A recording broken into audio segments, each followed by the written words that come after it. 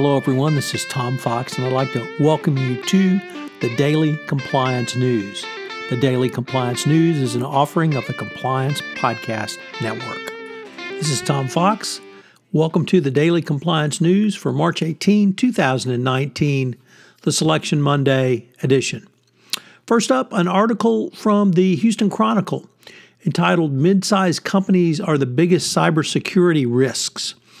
It's an issue that companies really don't have enough money to, or don't take the time and money to spend on sufficient cybersecurity.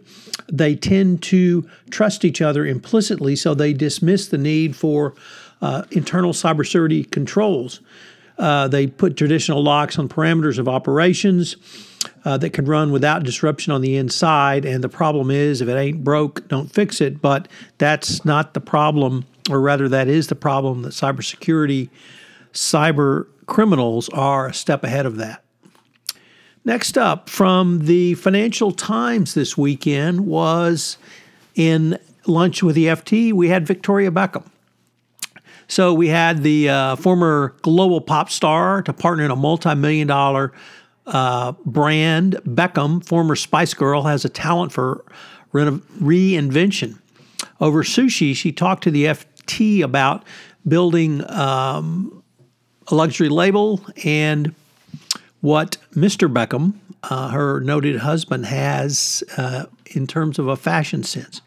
The thing that struck me the most about this article is Beckham's work ethic. She works very, very hard. She has achieved quite a bit of success in her life, but you can chalk it up largely to hard work, certainly in her start with the Spice Girls. Next up, as part of the continuing saga of the admissions scandal, which broke last week, in the New York Times, it brought a new term that I was not aware of called snowplow parents. And snowplow parents are those who plow all of children's obstacles, future obstacles, away so that their future is obstacle-free, even when it means crossing legal and ethical boundaries. And the article asked, what message does that send to your children? Would they be like the Trump children, for instance, and think that anything is fair based upon the actions of their father? If you listen to Eric or Donald Jr., you would certainly get that impression. So what happens when you make an obstacle-free future for your children? Certainly something worth thinking about. And then finally, from the Washington Post, another story about the admission scandal. And in this story, they focused on the parents who made the corrupt bribe payments and then took tax deductions for it. Sometimes they disguised as donations to universities.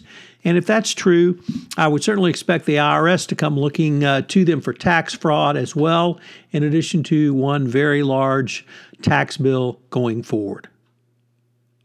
I'm back from PodFest Expo 2019. I've got a lot of great new ideas around the podcast and the Compliance Podcast Network. Stay tuned for them all. This is Tom Fox.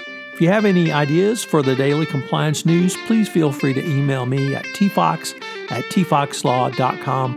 I'd love to hear from you. As you may know, we've had several new offerings on the Compliance Podcast Network. One of those includes Popcorn and Compliance, where Jay Rosen and I take a look at compliance through the lens of movies, both current, contemporary movies, and classic movies. Also premiering in December. And finally, Mary Shirley and Lisa Fine have premiered their new podcast, Great Women on Compliance.